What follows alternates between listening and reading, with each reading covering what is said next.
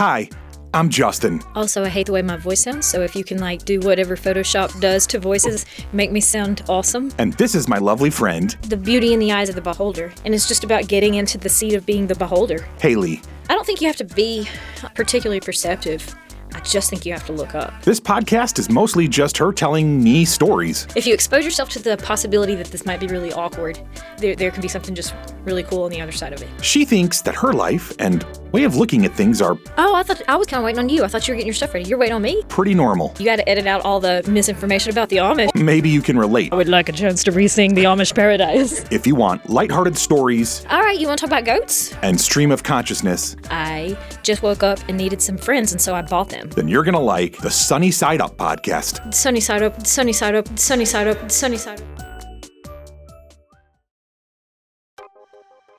So, if you're at all like me, you may feel that you're living in a world that can be a bit overwhelming and confusing at times. I'm also a huge fan of podcasts, documentaries, docudramas, stories, and of just information in general. Between all of that and the social media and news, sometimes our brains can feel like they're on overload. Haley and I hope that this podcast can be something of an antidote to all of that. Like little jello shots of joy and distraction. None of it is too serious or really too informative.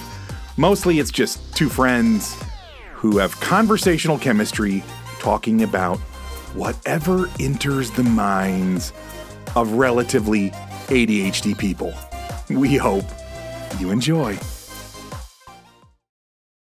Yeah, I will say that's one of the nice things about modern times.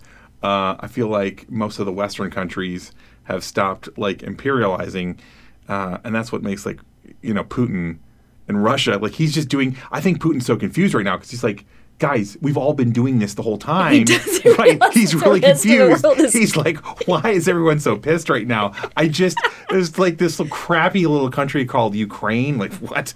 And they had some stuff we needed. This is how we do it, right? And That's so true because everything in that country is a little bit outdated. Mm-hmm. I don't want to just criticize some other country, no. but it's true. And so is their foreign policy. Yeah, you're right. That's not it. I like his land. I'm taking it. We were talking last night about how the villains in the movies that we grew up watching were always Russian. Yeah, because of the Cold War, though. Yeah. Pretty pervasive, and you can't.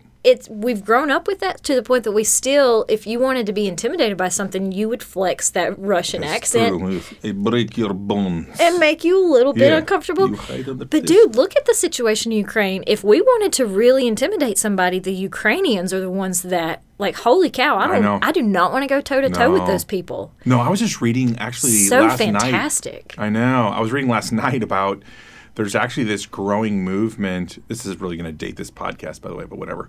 But yeah, this growing movement of, and I don't know if this is 2 soldiers or 2,000 soldiers, but of Russians who they went in, most of them unclear that they were going to invade Sure. Ukraine. Right. Yeah, they were told it was, some movement on the border, whatever. But whatever, their soldiers are ready to do their jobs, and they've been appalled, at how bad the Russian military armaments are. They're not getting night vision. Yeah. Right. Tactically, it's crap. They're just not being given the right tools. That's A. B, they were told, hey, Mother Russia is great, strongest country in the world, right? Then they go to little Ukraine, which is, And Ukrainian grandmothers are fighting them out. Right. That's they're humbling. holy crap, these guys are fighting back and they're damn good. And they're kind of I want a refund. So anyways, what I was reading about is there's a whole movement of soldiers now that are contacting their legal. There's certain legal reasons where you can basically be excused from the war. Hello, I'd like to be excused. And absconding from military duty? Well, you have to be very careful because if you just run away because you're scared or because of whatever, that's a bit of a niche. But if you, I can't remember what all the reasons are, but if you're I have great mental whatever, anguish and pain and something. Anyways, so you get a good lawyer to help you word it. You don't just like rebel outright because that could get you shot. But anyways, yeah, there's a bunch of them now, or a number of them, I should say, that are literally like, yeah, this is not fun anymore. Like, we thought we were just going to go in, we were going to whoop this little country, and that's not happening. So, yeah. I've followed that so closely in the beginning. I'm not up to date on current situations there, but and Amber Heard trial happened, which is clearly more important. Right. I mean, we're Americans. We wait. We heard this is country getting attacked. Priorities. Wait, yeah, we have movie stars. But Zelensky's approach and the Ukrainian government's approach to this, like to see young, fresh ideas, like they're just the way they tackled this insurmountable problem. It has been so like motivating to see the response. Cool. But cool. Even from the beginning, when they were seeing these Russians, and that they could tell that the soldiers were not informed about what they were up against, and what they were actually doing, and what the intention was. And they were pretty gracious about, like, hey, if you want to turn over your weapons, we'll give you amnesty and we'll give you some cash, and you can just hang out here and be a Ukrainian from now on. And I'm like, heck, what a response. That's great. Yeah. It was pretty fascinating, which that's not something, like, it would be different in the United States because we're, like, Ukraine was part of Russia. That's right, yeah. And so many of the people who settled in Ukraine after the Russians destroyed all their crops and starved them out, when was that, like the early 1900s perhaps? It's fairly recently. Yeah. To the extent that there's actual, like, there's like bloodlines, families. traceable bloodlines, that are in each place. So it would be a lot easier, I guess, to be gracious when you are related to the people that are walking across those lines. But it's been an interesting response. Yeah, we may get our own version of this. I read a really interesting book called The Next 100 Years by, I think it was George Friedman wrote it. It's a fascinating book. And anyways, he predicts that essentially, because he wrote the book, I think, like in 07 or 08. So it's kind of fun to like watch like his predictions so far, how they've gone. And he's got a lot of insight into things like he predicted that Putin was going to attack somebody because Putin had to. It's very clear why he lays out like Putin has to attack somebody. For him, it wasn't like if, it was just when and then who. And he could see different reasons why he would, but he absolutely had to go attack a country. So that was sort of interesting from that kind of viewpoint. This guy he's not a crystal ball guy. I don't know if he's even religious at all, but he just is basically like, here's world history over the last gazillion years. Here's what they do. But regardless, he talked about how the 21st century, the century we're living in, is absolutely like, this is the century of American dominance. Like, we really didn't come into full power until like the 80s when the wall fell and we vanquished Russia as a superpower. So we are in the very early stages of superpowerdom. But so anyways, he traces this arc. So we're like on this meteoric rise. Is he American? Mm-hmm. Yeah. Okay. Yeah, he's a really fascinating guy. I was going to say, it sounds a little like an American opinion. He's very interesting. He doesn't put a lot of stock in China being that big of a deal in the long run. I know, he's really interesting. But regardless, the thing that he said towards the end of this, like... that was my skeptical face, by the way. Like, you couldn't hear that in the microphone, but when you said that, I know. I'm skeptical about these statements. Well, to that point, though, I remember as a kid, like coming up through the 80s, 100% we were terrified. I remember the discussions. I was scared. Everybody I knew was like, Japan is going to eat our lunch. They're buying up our properties. There are Japanese business investors coming over here. They're stealing our. I mean, they're innovating. They're taking our market share away from us. And there was, if you look in the 80s, I mean, they were the number 2 most powerful country in the world. And there's only like 8 people in Japan, anyways, on this teeny little island that has no natural resources. How they are still like in the top 5 makes zero sense. These people are maniacs. Anyways. We were terrified of the Japanese because they were going to be the next whatever. And so now it's China. I think these things do pass. It's like, just kind of hold on your seat, and in 20 years it goes away. Whatever. Who knows? Maybe China is the real one. Regardless, the church that I went to said it was China. So, okay, well, so that's China. Yeah, it might just be which church denomination That's right. What denomination did you belong to right. to point the finger at where the Antichrist is coming from? Because when it stopped being Disney, it was China. Right, fair. I think our little happy cult would have gone. Is that not where the Japanese stuff was coming from? No. Japanese was more in the zeitgeist outside. It was like, because I started paying attention to news. Okay, so... Yeah, okay. and I was talking about it, but I don't know from like a top level. This was with a peons like myself, a bunch of like, kids that were trying to stay, because we weren't schooled properly. So you had to like learn from like the library or from what you heard. You didn't really listen to the TV and stuff because that was bad. I just don't remember hearing as much about Japan. And it may have been I was a few years behind you. That might be why I was hearing. No, I was probably just more connected at a younger age to like world events and stuff. I was just paying attention, like who's making the cars and where's the technology coming from. Anyways. We were just always hearing it about China. I know. Yeah, fair enough. Well, and China definitely becomes the bad guy as later in my time there. But regardless, no, his prediction is towards the end of this 100-year predictive cycle he's in, that we as Americans are going to get to have our own version of the Ukraine-Russia thing with, like, Texas, for instance. Basically, he predicts that towards the end of this 100-year arc, the country that's going to arise as one of the most dominant superpowers in the world is going to be Mexico. Has all these reasons why. He's like, China's a distraction, this is a distraction. You got to pay attention to them, but that's not where it's going. At the end of this 100-year arc, in the early 2200s or around the end of the 2100s, basically because his whole pitch is that countries rise to dominance based on geography. Mm-hmm. And North and South America are just really, really amazingly well positioned for dominance because we have both oceans touching us, all this other stuff. Natural borders, yeah. Whatever, all this stuff. So it all makes sense when you kind of hear this thing. But Mexico is this sleeping giant right now. Right now it's just gathering its strength, it's growing. And his conjecture is there's a very real possibility that at some point when they're powerful enough, they're going to knock and be like, hey guys, yeah, you kicked our pants a couple hundred years ago. Back? Yeah, that's our land. And it technically is. We kicked them out. It was their land. And it has that very interesting quality of like a lot of the folks that live there identify as much as being Mexican as American. Mm-hmm. And so there's a potential 50, 60 years from now for a really interesting struggle. And who knows how it'll end, but it could happen. Well, there's like on change.org, there's almost always a petition of some sort for Texas to claim its independence. Right. So which is different than going to Mexico, but that, yeah. Yeah, but it would be like the battle of three entities. That's right. That's a fair point. The U.S. saying you belong to us, and Texas is like we belong to nobody, and we are our own. And I would subscribe to that TV series to watch how that plays out. Yeah.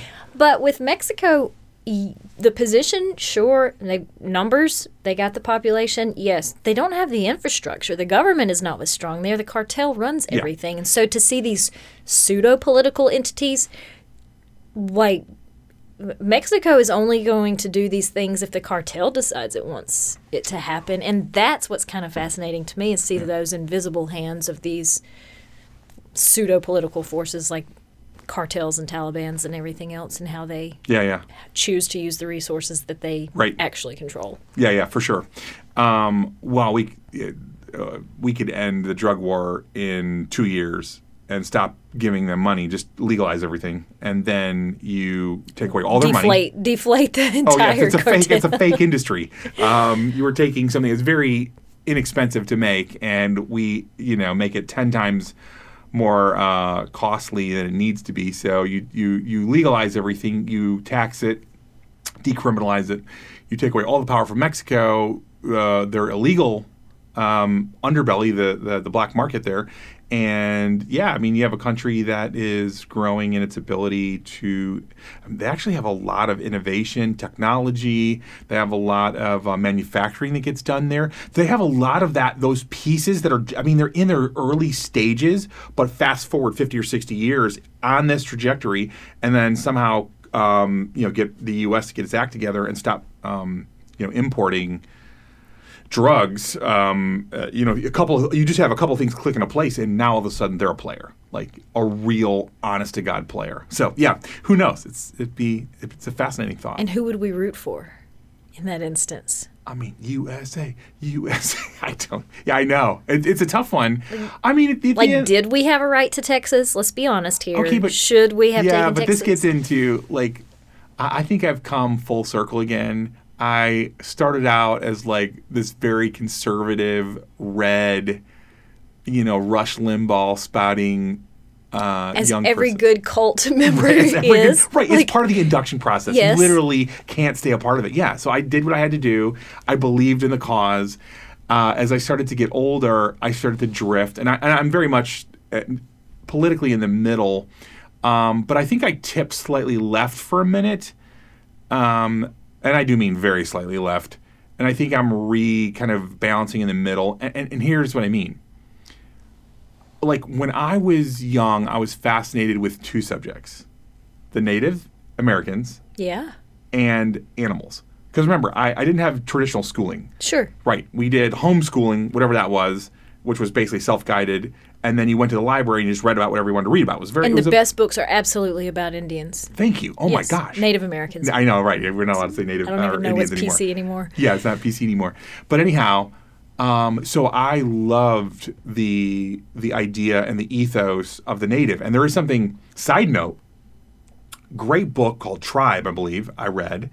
And it has this fascinating idea that through the 1800s and even into the very early 1900s, a lot of political and especially religious leaders in America considered one of the great fears and problems of the time to wrestle with is we had so many young men and women literally abandoning Western civilization and heading out into the literal and proverbial woods to join the natives because they preferred their way of life so much. And in all of recorded American history, we do not know of a single instance when a native ever walked out of the plains, the woods, whatever, and voluntarily said, you know what? Western culture, give it to me. Western culture, give it to me. That's a fascinating, semi-unrelated. Right. Super interesting. Super interesting.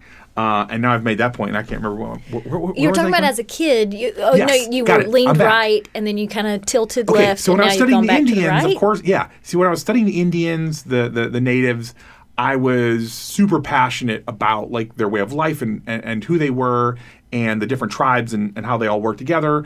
And I was, of course, I was enamored by cowboys too. But in general, I felt the plight of the red man, as they were called, which is, of course, I think very uncouth now to say. Right. So I was very, very drawn to the plight of the native, and I still am to this day, very much so. The hard fact is that have you come to the realization that us little pansy white, Caucasian, whatever they call us now, we're like freaking gangsters in world history. Like, we kick the out of everybody. Because we really do. It's unbelievable.